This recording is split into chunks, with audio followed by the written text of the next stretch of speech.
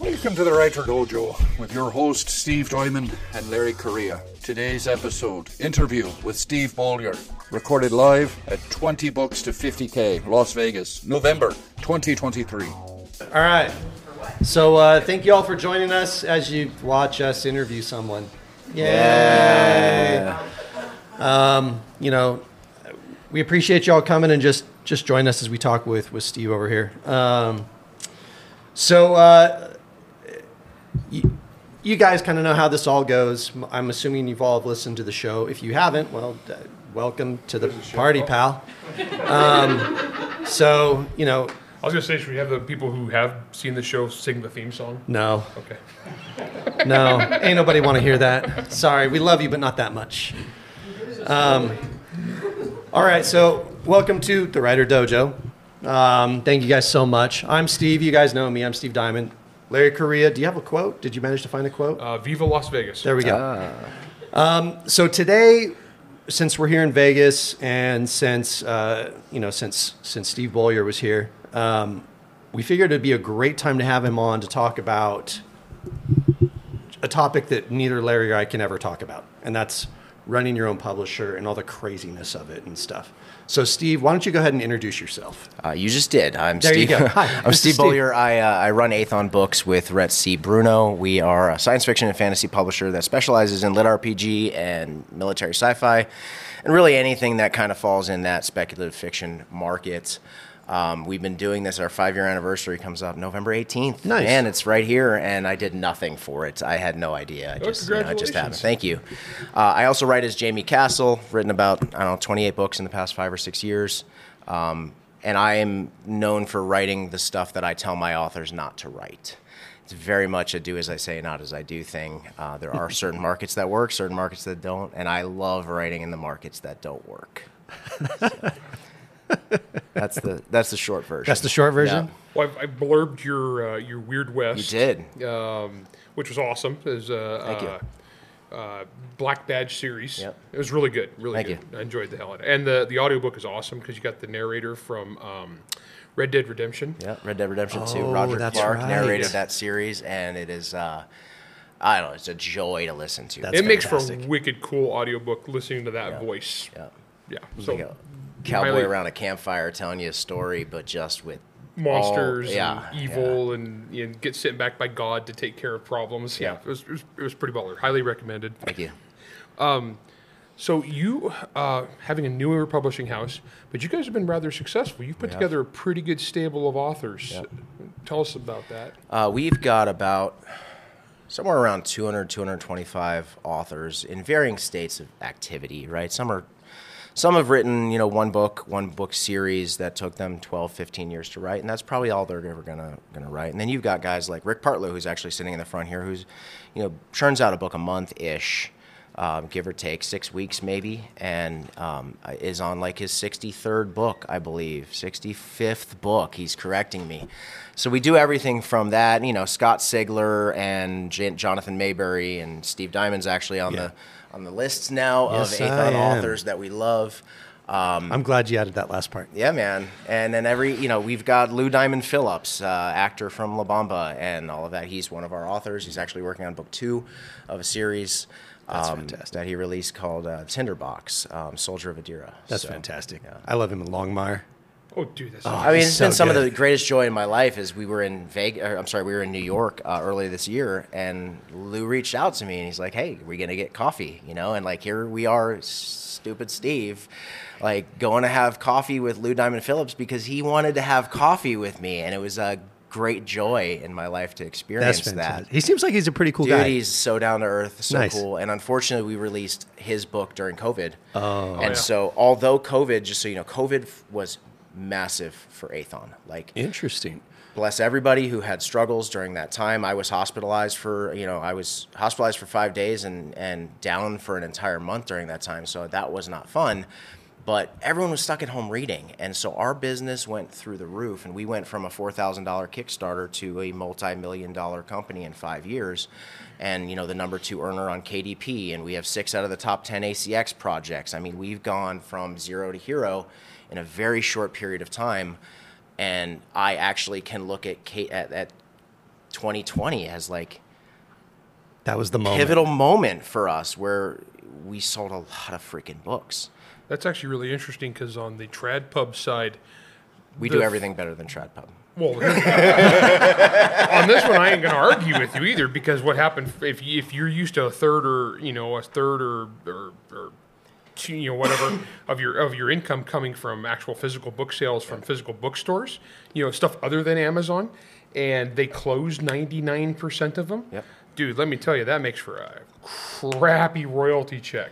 Holy moly. I think if people knew the money that was on Kindle Unlimited, they'd have less negative things to say about Kindle Unlimited. But most people I've talked to that say, well, I sell more in print than Kindle Unlimited, or I sell more Y than Kindle Unlimited, my first answer is, let me see. Let me see, because until you've seen what 2 million page reads a day on one book looks like financially, you've never experienced success as an author. Like, some of these guys are making just millions a year on KU. And then that doesn't include the sales of their books and the print sales of their books that we still do, especially for the bigger titles, through just print on demand. And I don't have a warehouse. I'm a dude. I mean, Rhett and I, we jokingly say we're just dudes in our underwear chasing our kids around all day. And it's only half a joke. People ask me where I work. I'm like, I put pants on and go upstairs. Like, that's my life. I mean, at least you put pants on. I I do. sometimes don't. I do. Well, this is interesting because, like, I've seen old school publishing. I've been doing this for 15 years. Right. And so when I first got into this, like every year, back when they had the New York City Book Expo thingy, right? What a waste of money that is. So I'd fly out there and I would go to these, like the big mega publishing houses, and they'd have their meetings, their things, and they're renting office space in the world's most expensive real estate. And what are the people in that office space doing? They're just dudes sitting at desks and computers talking to people on the phone. Well, and publishing houses are so tremendously bloated in terms of number of people. So They're absurd. Rhett and I started this thing, and it was just us, and he had a certain set of skills. He was Liam Neeson, and I had a certain set of skills, and they blended so nicely together. You didn't compare yourself to anyone? I didn't. I am Steve Intentionally. Beaulieu and Jamie Castle. I stand alone on my own 2 feet. The Jason Statham is Sylvester Stallone. Yep. Yeah, something like that. I was actually the girl that got taken in Taken. He's Liam Neeson trying to find me. But actually, funny enough, there is sort of a funny parallel there. Like, I'm the creative artsy guy that's been a musician my whole life and been an artist my whole life, and I write because it's fun. And then Rhett is the business shark that knows everything about. I've never seen Rhett wrong in my entire career with Rhett. He says things sometimes that authors go, and then I go, just wait. And I've never seen him wrong. He's always right about the market. He's always right about what works, what doesn't work. We've turned down major opportunities that, at the end of the day, I'm very glad that we did turn down, because Rhett saw the forest for the trees. And so when we started, it was just him and me. I did all the editing, all the book covers. He did whatever he did, money stuff. I don't know. Accounting stuff. Stuff. It's a black box. And as we grew, of course, we've got a couple of employees now, and we've got several editors, and I've got artists on salary and things of that nature. But at the end of the day, it's me and Rhett still doing the work of a 61-person company. And I often joke and say, man, I really wish that I worked for a company, because the number of things that I do in a day, I could space out over 6 months of time and tell them that's just how long it takes. And that's not arrogance, but we work with all of these publishers, and we go, why are we waiting 3 weeks for typography on this audiobook? Can I just do it? It'll take 10 seconds. And it really does take 10 seconds. And so everything's so bloated, and there's so many people doing so many things that it's very difficult to get books out, which is really the only goal we as authors have. Well, and one of the things that, because Larry and I have had a lot of conversations with folk who are at, say Tor or Orbit or at what used to be DAW, and so many of them talk about how there's, in addition to all the problems, there's actually so much infighting within the company. And we've seen a lot of editors that are at battling places, each too. other. Absolutely. They're trying to steal each other's like marketing budgets and stuff, and it's ridiculous. Weird stuff. petty fiefdoms 100%. and within the kingdom, like jockeying for position. Yep. It's bizarre. Yep. And people who just hate each other. Yep. And actively sabotage each other, and then how they treat their writers. And I'm not complaining, because mine's like we got like 4 employees in North Carolina. Sure. But dude, some of these places are just insane. And then and they're the world's most expensive office building to have 50 people who hate each other, who don't even really like books. That is the weirdest part that I've seen in a lot of the publishing houses that we've been connected with, is like, specifically because we work in speculative fiction and genre fiction, that genre is not considered literary enough. Yeah. And so we're sort of looked down upon. And meanwhile, I go, can I show you how much money we make doing this? And then please show me what you're doing. And they're so focused on print that they're leaving the market behind, right? I was in music in about 2008. I did Ozfest, did all this stuff. I was a metal musician, and we had a deal on the table from Warner Brothers Records. And after looking at the contract and seeing that we were not going to get paid for digital sales toward our advance, it was only CDs in a market when iTunes is already established, I turned it down in a heartbeat because I saw where things were going. And that's where we are today in the book industry. We've got God bless them. I still read TradPub for sure, but like they're so focused on a market that is, I don't want to say dying, but on its way out. And they're forgetting the ebook market. And they're like, well, this ebook's $17.99. I'm sorry, that works for 6 people on this planet. Larry might be one of them. No, I'm like a $6.99 to $6.99, man. Yeah. $4.99 is pretty average. $4.99 is a good price point if you can make it, but then you have to dig into every single subgenre. Military sci-fi is a different price point than lit RPG, and thrillers are a different price point than urban fantasy. Like, they are all different, and it's because the market has come to expect it. And you can trace back why the market has come to expect it. 5 years ago, the 99-cent thing started in sci-fi, and it became a thing, and it stayed a thing. And the sci-fi readers don't look at it as a lesser product, whereas another genre would go, it's a 99-cent piece of shit, I'm not going to buy it. But they go, no, I understand this. Book one's 99 cents, and then they're going to charge me more as I go. But this is my entry. I can get in for cheap now. 100%. I can see if I like it, and it didn't cost me much. But then you got the KU folks who are not paying anything more than their $14.99 a month. And actually, that's who we care about. I don't mean to say we don't care about the buyer, but the buyer is a catalyst to visibility in the ranks. I don't care what price point we sell it at, because that's not where I'm making money. We're using sales to get visible so that the KU readers who come in by the millions spend the money on page reads. And especially on the bigger books, you got to look at the size of your book too. But these lit RPG books are 250,000 words. That's some big-ass KU read benefits. Yeah. That's like $8 or $9 a read profit. Interesting. We get asked a lot about KU, and that's something that neither one of us knows a lot about. What are the downsides? The downsides is if there's ever been a point where you're not a KU author, good luck. There's exclusive algorithms that exist where KDP, computers say you're not playing the game, you're not exclusive, so you're treated as a lesser, right? We brought in, Kevin J. Anderson and Jonathan Maber, and we brought in these guys that have all been wide for a period of time, and we can see the direct translation of KU reads to non-exclusive author versus somebody who has stayed exclusive forever. Nicholas Sansbury Smith is a great example. I don't know if he's here. I was having lunch with him. He said he might be here. Anyway, Nicholas Sansbury Smith wrote Helldivers, Extinction Cycle series. He's massive author. He went out of KU, watched it happen, came back in, watched what happened when he hit back into the algorithm, and things kind of crashed a little bit for him. Still phenomenally successful, but I see the numbers. We publish Helldivers now. We are in conjunction with Blackstone on that to do the ebooks in KU. I humbly say I don't know that there's anyone alive that understands the KU market like Athon Books. We've got data for days, and we know when something's going to work. We know when it's not going to work, and the only time that's kind of pushed askew is when Amazon breaks, which, by the way, we are in an Amazon is broken market right now. I don't know if y'all have followed this. July, stuff happens, and summer, Amazon always breaks. If I'm helping anyone here, don't release your book during the summer. Amazon breaks because algorithms change in the summer, and things have to figure themselves out.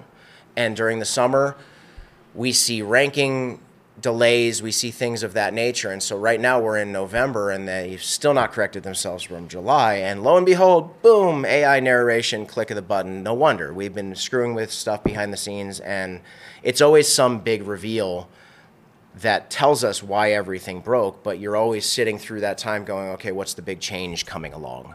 And so Rhett and I have been anticipating it. This is, by the way, the first beta that Rhett and I have not known about beforehand, which we've been advocating against AI for the last 8 months with KDP, and I've spent this entire week having meetings with them regarding this stuff. And I love all of you in KDP, but I feel like that was intentional because they knew the pushback that we'd have there. And so I'm really looking forward to moving forward in this, because I've got some plans to hopefully put in front of the right people at KDP as to why this is a horrible idea and how it's going to destroy this industry. And I don't think it's for the reasons that they're considering. Right. The consumer is going to be seriously Sub-quality, subpar. butt-reamed over this thing. Am I allowed to say that on? Yeah. I don't know. I mean, you just did. I did. Worst case scenario, our producer will go through and beep Okay. anything when he edits it.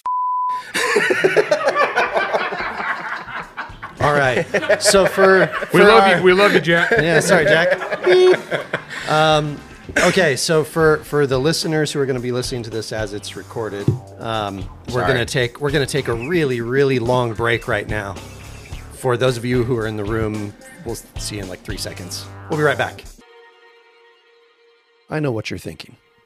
What is Steve doing here in the middle of the commercial break? Trust me, I wouldn't be here if it wasn't important. And what is important? Well, how about the new revised edition of my first novel, Residue? So what all did I revise? Well, I'm obviously not the title, because it's still called Residue. I'm not stupid. But I did revise the entire novel to add new content. We're talking more guns, monsters, and mad science. So if you've been waiting for the chance to read about Jack Bishop, a guy who can see the psychic residue left behind by monsters and murder victims, now is your chance. Residue. Available in print, ebook, and audio on Amazon.com. All right, back to your regularly scheduled ads or whatever it is you do during the time Larry and I aren't talking. See ya.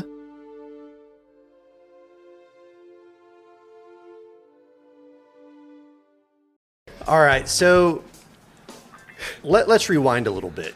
I'm morbidly curious in that, like, I want to see the car wreck happen as it's happening, sort of a thing. Why on earth did you and Rhett be like, you know what? We should totally do this publishing thing. This is a great idea.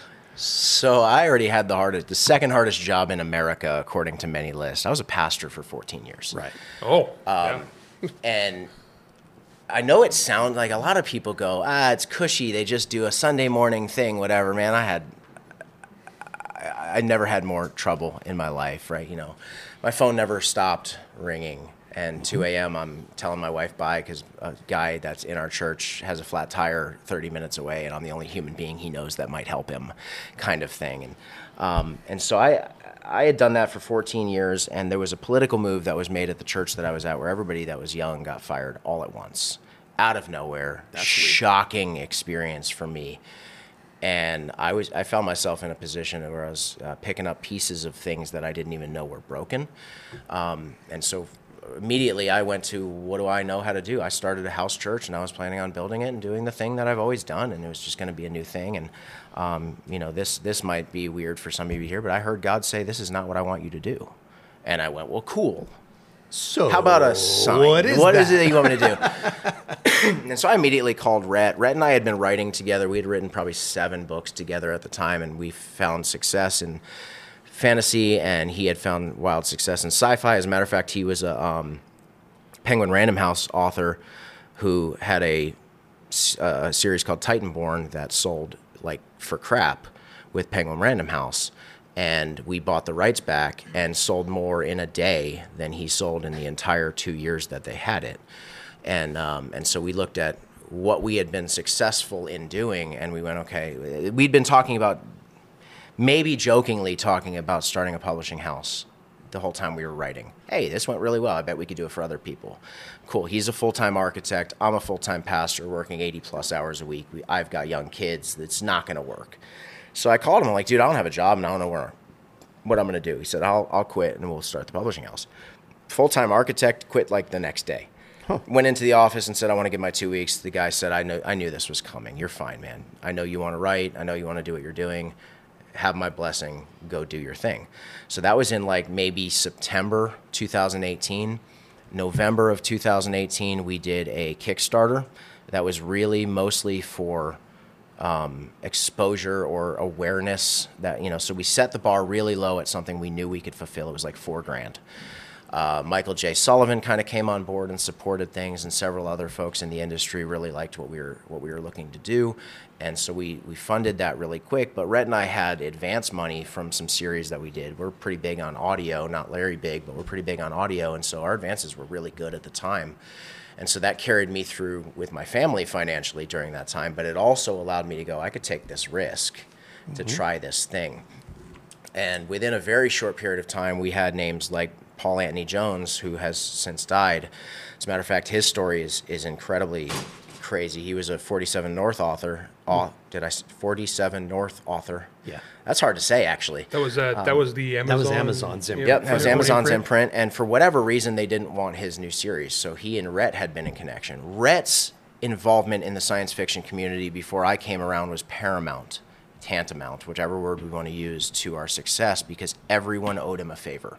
He runs something called Sci-Fi Bridge, which is really one of the most successful newsletters for science fiction out there, and it's free. You just email him and say, I want to do a news blast, and as long as you meet certain criteria, it's a free blast, and it sells crap ton of books. And so all of those authors who had used that sort of owed Rhett a favor. And so we were able to cash in on a lot of those things and really build up our first few launches. And Paul Anthony Jones, he died of cancer, and in the middle of it, I was his editor, so I edited book 1, and then I sort of had to finish writing book 2 for him after he passed. And then book 3, we were like, we were ramping up as a company. I'm like, I don't have time to write another somebody else's book right now. So we were able to bring a gentleman named Bob Greenberger, who's written for Marvel, and he's a phenomenal ghostwriter. And he was able to take the multiple notebooks of notes that Paul's wife found and finish up book 3. But that series was very successful with us. For us, we took Joshua Guyu's Commune series, which was wildly successful on audio, and we relaunched it on ebook. And then Rick Partlow came along with Wholesale Slaughter, and Rick was the author that solidified that we knew what we were doing. He took a huge chance on us because we were just a couple of guys who had a couple successes, and he had written 30 books or so at the time, and Wholesale Slaughter did phenomenally well, and then Drop Trooper came out and became the thing. Yeah. Right? Drop Trooper was a massive success, and from there it gained the notoriety of Aethon knows what they're doing. And Lit RPG fell into our laps. Lit RPG, we become the largest publisher of Lit RPG. I would argue we might have different discussions regarding who's the largest, but we have the largest catalog and some of the biggest titles on the planet. When your timing on that was kind of perfect for the generation of that genre, of that genre really blowing up and coming to public attention, I think you guys were kind of perfectly poised to take advantage of that. Because 10 years ago, nobody had ever heard of that. Right. No one in America, right? Korea, Russia, all those places. We're about 5 years behind all of those folks in terms of storytelling. About 5 years ago, people in America started talking about it, and I had no idea what they were talking about. Brand new thing. And I have a theory that most people actually have no idea what progression fantasy and lit RPG are in terms of readers.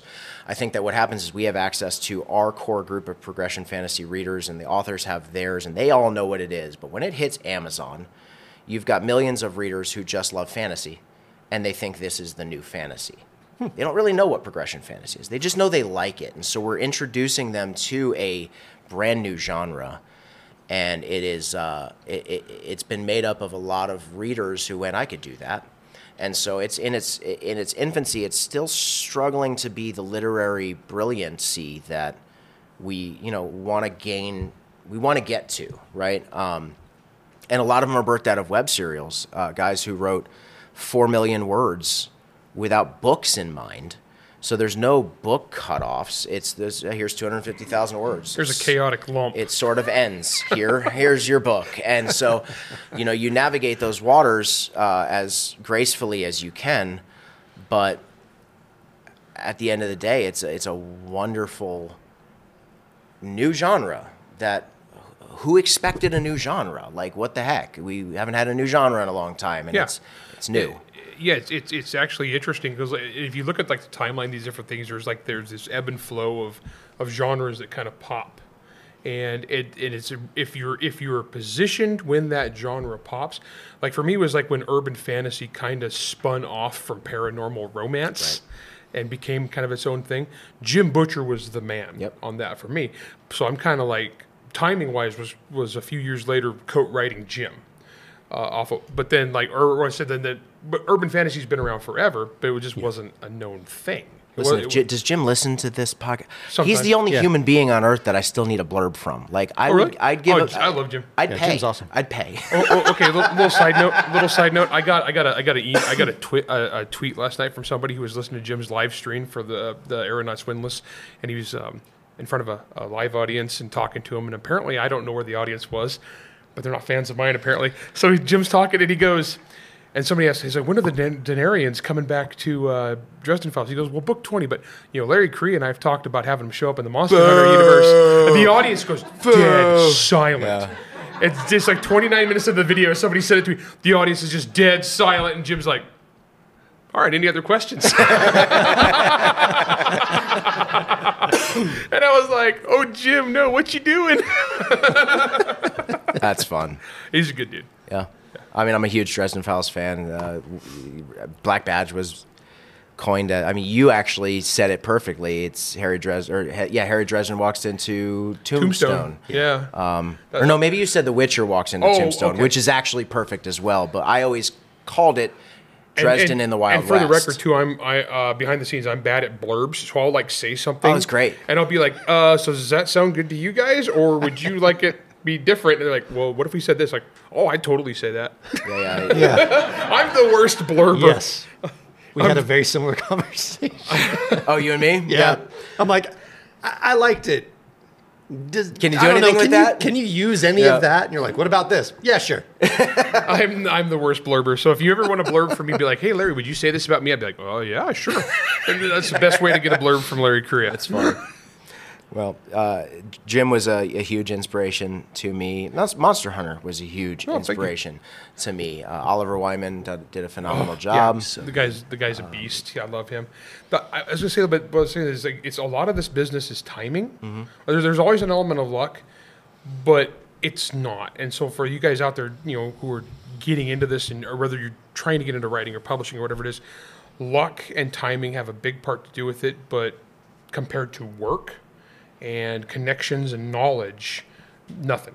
I mean, so like you guys, you had Rhett's business acumen, and just you guys have hustled your butt off. Yeah.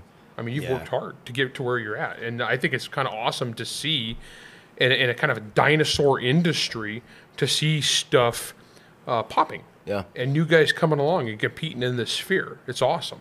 It's really been a fun 5 years. I mean, there's the stresses that are involved, and we were asked maybe 2 years ago at 20 Books. Craig's one of our authors, Craig Martell. He's done 15 books with us, and he asked us, would you do a talk on starting your own publishing company? And I said, well, can I tell you something? I'm not going to tell anyone how to do what we do, or we're not creating competition for us. But we were in a room similar to this, and it was packed, and I said, raise your hand if you're an author. And I said, okay, now leave your hand up if you know how to sell your own books. And maybe 10% of the place still had their hand up. I said, okay, you with your hands up, you can stay. Everyone else needs to go. Because publishing is not a new avenue to make money when you couldn't make money on your own. It's not easy. It's really freaking hard. There's a lot of things that we will never, ever divulge about what we know about this industry. Well, that's hard. That's hard-earned trade secrets. And there's folks all the time that want to share their stuff with us, hoping that kind of we're going to share back. And listen, I'm the nicest dude. I try to be the nicest dude you'll ever meet. I'll buy any of you dinner if you need dinner. Like that's not an. But don't ask me to share with you why I'm successful, because my kids need to eat. Right. Yeah, me and Steve come from. We work together as military defense contractor accountants. there's stuff you don't share. Right. Yeah. I mean, you can speak in generalities and stuff, but as actual trade secrets, yeah, of course not. And yeah, so don't give those out. Also, too, it's funny because they're always rooting for you to fail. Ugh. You always have people rooting for you to fail, and they will take anything that happens in your industry, and they'll take it as a sign of reinforcing their preconceived notions about you. We had an error. We work with an audiobook company on one of the largest properties that we have, and narrator notes got left in the manuscript. And, of course, as the print and ebook publisher, it is not my job to read through the entire book when we're formatting it. I assumed I had what we needed. It got published. Yep. Those forums, those groups were ripping us apart over 3 lines of narrator notes that we fixed within 24 hours. And we're just sitting back going, how are we?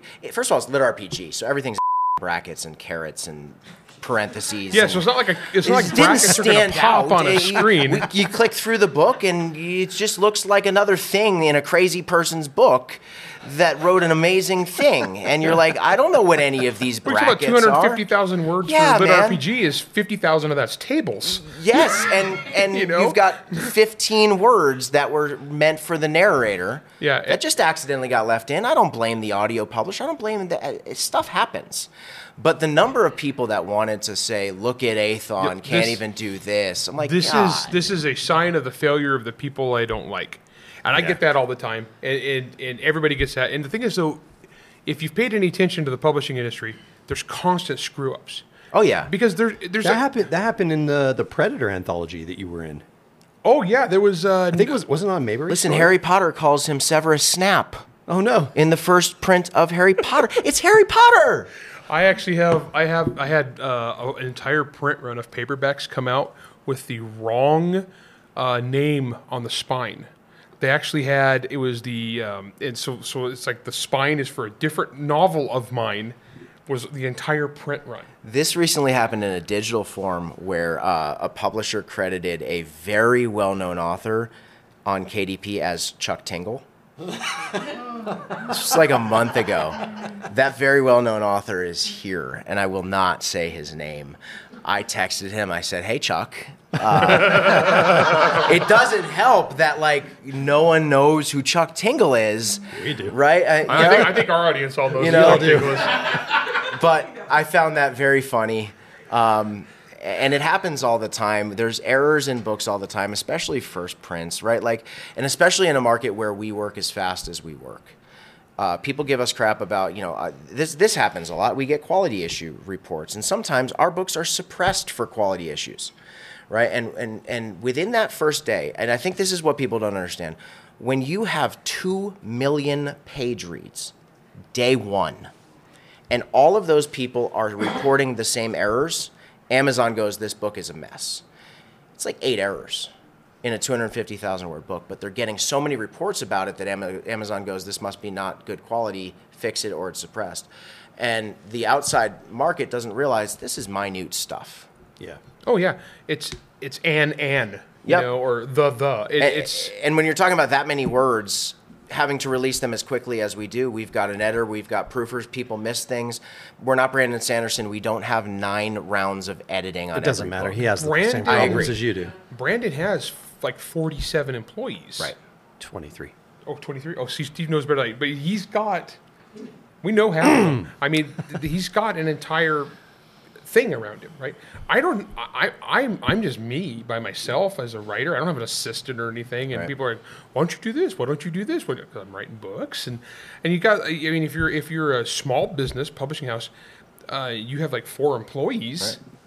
Well, and they want the books so fast. The readers want the books so fast, but they don't you realize. And your turnaround time is quick. A month between books on sci-fi and most fantasy. 3 months with lit RPG. Well, you got like 3 proofers just for Rick. Rick has a team, that work with him.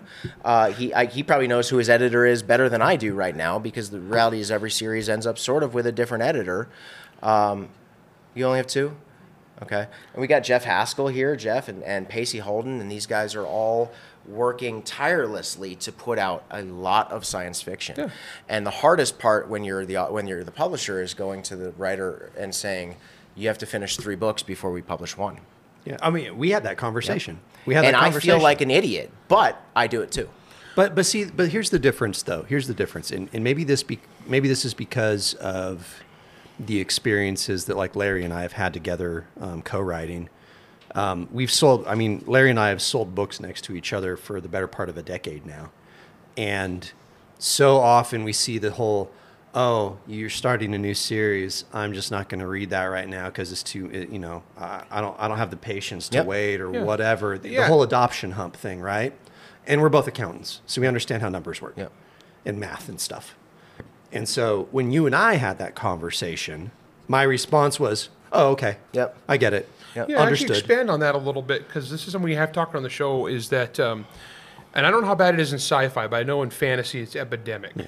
Where it's like the syndrome where the customer is not willing to invest in an epic fantasy series until it's done, because we've all got burned 100% by the same couple guys. It is the same. It's not the same reason. It's we don't sell to readers, right? We sell to machines that sell to readers. When you're looking at things from Larry Correia's perspective, who's been around for 15 years and is ingrained in this industry, it is not the same as talking about a new author. Right. The marketing advice that I hear from people who have been doing this for a long time, I go, none of that is real. Yeah. I've heard so much at this con in the past 5 years that I go, please nobody listen to that. Stop. Like what? I can't do it. Craig is a great friend of mine. I love him. I love this con. I love the people in this con. And I think that the intention behind the things that are spoken are good. But Rhett and I know without a doubt it's not real.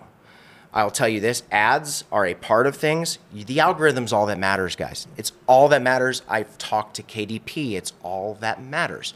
The algorithm, if it doesn't pick up in the first 2 weeks your book is launched, stop with this book. It doesn't matter anymore. It's not going to go anywhere. It's not going to do anything. We don't live in a world where you release book 4 and the whole series takes off. That's Jim Butcher, and that was because somebody put millions of dollars behind getting his book in front of the right people.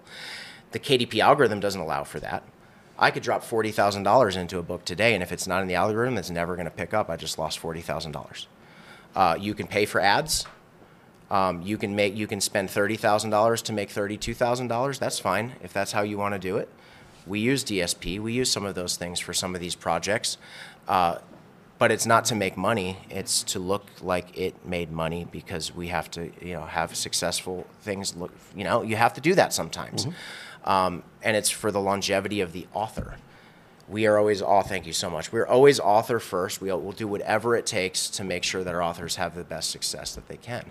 But with the 3 books at once, it's because we live in a rapid release society. The algorithm is a 3-month algorithm. You have a new release algorithm. Those first 3 months are what matter most for your entire series. So you release book 1, and when it catches algorithm, you continue dumping money into the ads. You continue doing what you need to do. Book 2 comes out a month later. Book 3 comes out a month later. And then we go back to the author and we go, hey, you're going to keep writing this because it's good for you to keep writing this.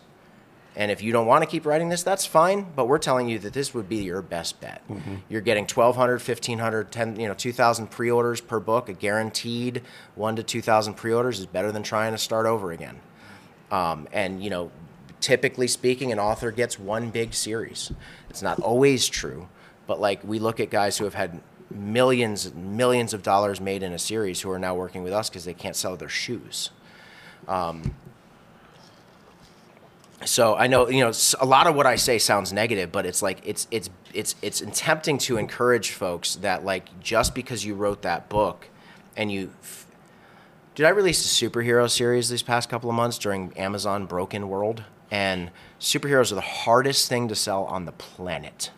There's nothing harder. They flopped.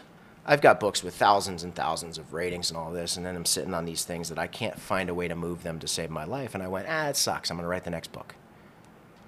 But that's the attitude that we have to have in this industry. If you want to write a book because it's fun, that's cool. But if you want to write a book to make money, there are things that you can do to give yourself the advantage, and some of it is shopping your darlings, like the whole book. But that's why we say let's have 3 books up front, because what we want to do is we want to get those 3 books out, and if they don't have success, we have a new option, the box set. Mm-hmm. It's a new opportunity to make money to get in it. And it's not actually as cheap and cheaty as it feels like, because what we're trying to do is we're trying to re-reach the market with a brand new book 1. You're trying to re-spike the algorithm if you didn't spike it the first time. So it's like a second go a few months later to try to get that new fresh start. I mean, have you ever had a book that you know is good and it just didn't do what you wanted it to do, and everyone who reads it loves it? Right? We get so many authors that are like, I know this is going to be big because everyone that's read it loves it, and we're like, that's about 8% of why a book sells. Oh yeah, because we all know people who are terrible who make lots of money at this. And so, I've got books that I wish they sold, but they didn't. And there's options. I don't know, I could re-release it under a new name and get brand new data and brand new everything and all of that. And that's fine. I happen to be in a position where I could just say, I'm going to write my next stuff, my next book, my next series. And that's now a big, nice poster on my wall. And I love those covers and I love the book, and someday some people might read it. That's actually, they just came in and gave us our 2-minute warning. Man, that is absolutely fascinating stuff. Because it's really easy. I say all the time on the show, people say, well, how did you do it? How did you make a career? Yeah, I've been doing this a long time, so how I did it is relevant. Yeah, the answer is usually I don't know. Most people who are good sellers really don't know. You can't get good. There's folks that just, Craig Allinson's a great example. Craig Allinson put out a book with a homemade book cover and no editing, and he just threw it up on Amazon with no plan and no marketing, and his first month he made $40,000 on Expeditionary Force. He doesn't know why he sells. I like Craig, he's a good guy, but he's not the guy to ask, how do you do this? Because for him it was luck and then a great book. Right, that we always tell our authors, we're going to do the part of launching you to success. Your book carries you after that. Yeah, because if you have a piece of crap and you get a big release, okay, you sold a lot of that first one, now you're done. But they're not getting, the word of mouth matters at that point. That's right. But visibility is number 1. So the thing that mainly changed is the algorithm for your opening. Yes. It's all about it used to be about, in the olden times, it was all about that original week sales velocity in bookstores, and would you get on the newspaper bestseller list. Now it's an Amazon bestseller list. Yeah, now it's the Amazon bestseller list. Now it's the Amazon and everything algorithm. we launch, everything. So we just traded giant evil mega corporations. Yeah. We know how to make a bestseller out of anything. But whether it sticks there has to do with the algorithm and the reading habits of the people reading it, right? And are if those people initial reading, thousands of readers will tell their friends, this is awesome. And are they finishing, right? You might get a crap ton of book reads, page reads, or you might get a crap ton of sales, but if the people aren't reading it, Amazon knows that. They know, they didn't make it to the 15% mark, it kicks down on the algorithm. All of those things play in together as to whether or not your book is going to continue to be pushed in the Amazon algorithms. So it's all encompassing. You do have to write good books. Of course you have to write good books. But that is actually the easiest part, in my opinion, writing the good book. Yep. All right. Well, that's all the time we have left. Appreciate you coming on. Yeah, Steve. man. We Thanks for having really me. appreciate it. Yeah, We'll get you on another time to Okay. continue this evergreen conversation. Well, by next year, it'll all change anyway. For Yeah. sure. By next month. Yeah. So, again, thanks so much. Thanks for making time for us, man. We really, really appreciate it. And thanks so much for all the really good information. And to the audience who's here, thank you guys so much for showing up and listening to us talk to each other and not you. We appreciate it. So anyway, this is the Writer Dojo, and we'll see you on the next one. WriterDojo is Steve Diamond and Larry Correa. Produced by Jack Wilder and Bear and Hare Studios. Theme song, Word Mercenaries by Craig Nybo. New episodes come out every Wednesday wherever you stream your content. If you enjoyed this podcast, you can help support us by going to anchor.fm/WriterDojo, by leaving a 5-star rating and review, and by helping to spread the word. To advertise on the Writer Dojo, email ads@writerdojo.com. All questions and comments can be emailed to questions@writerdojo.com. Then you should definitely buy whatever book is during the commercial break.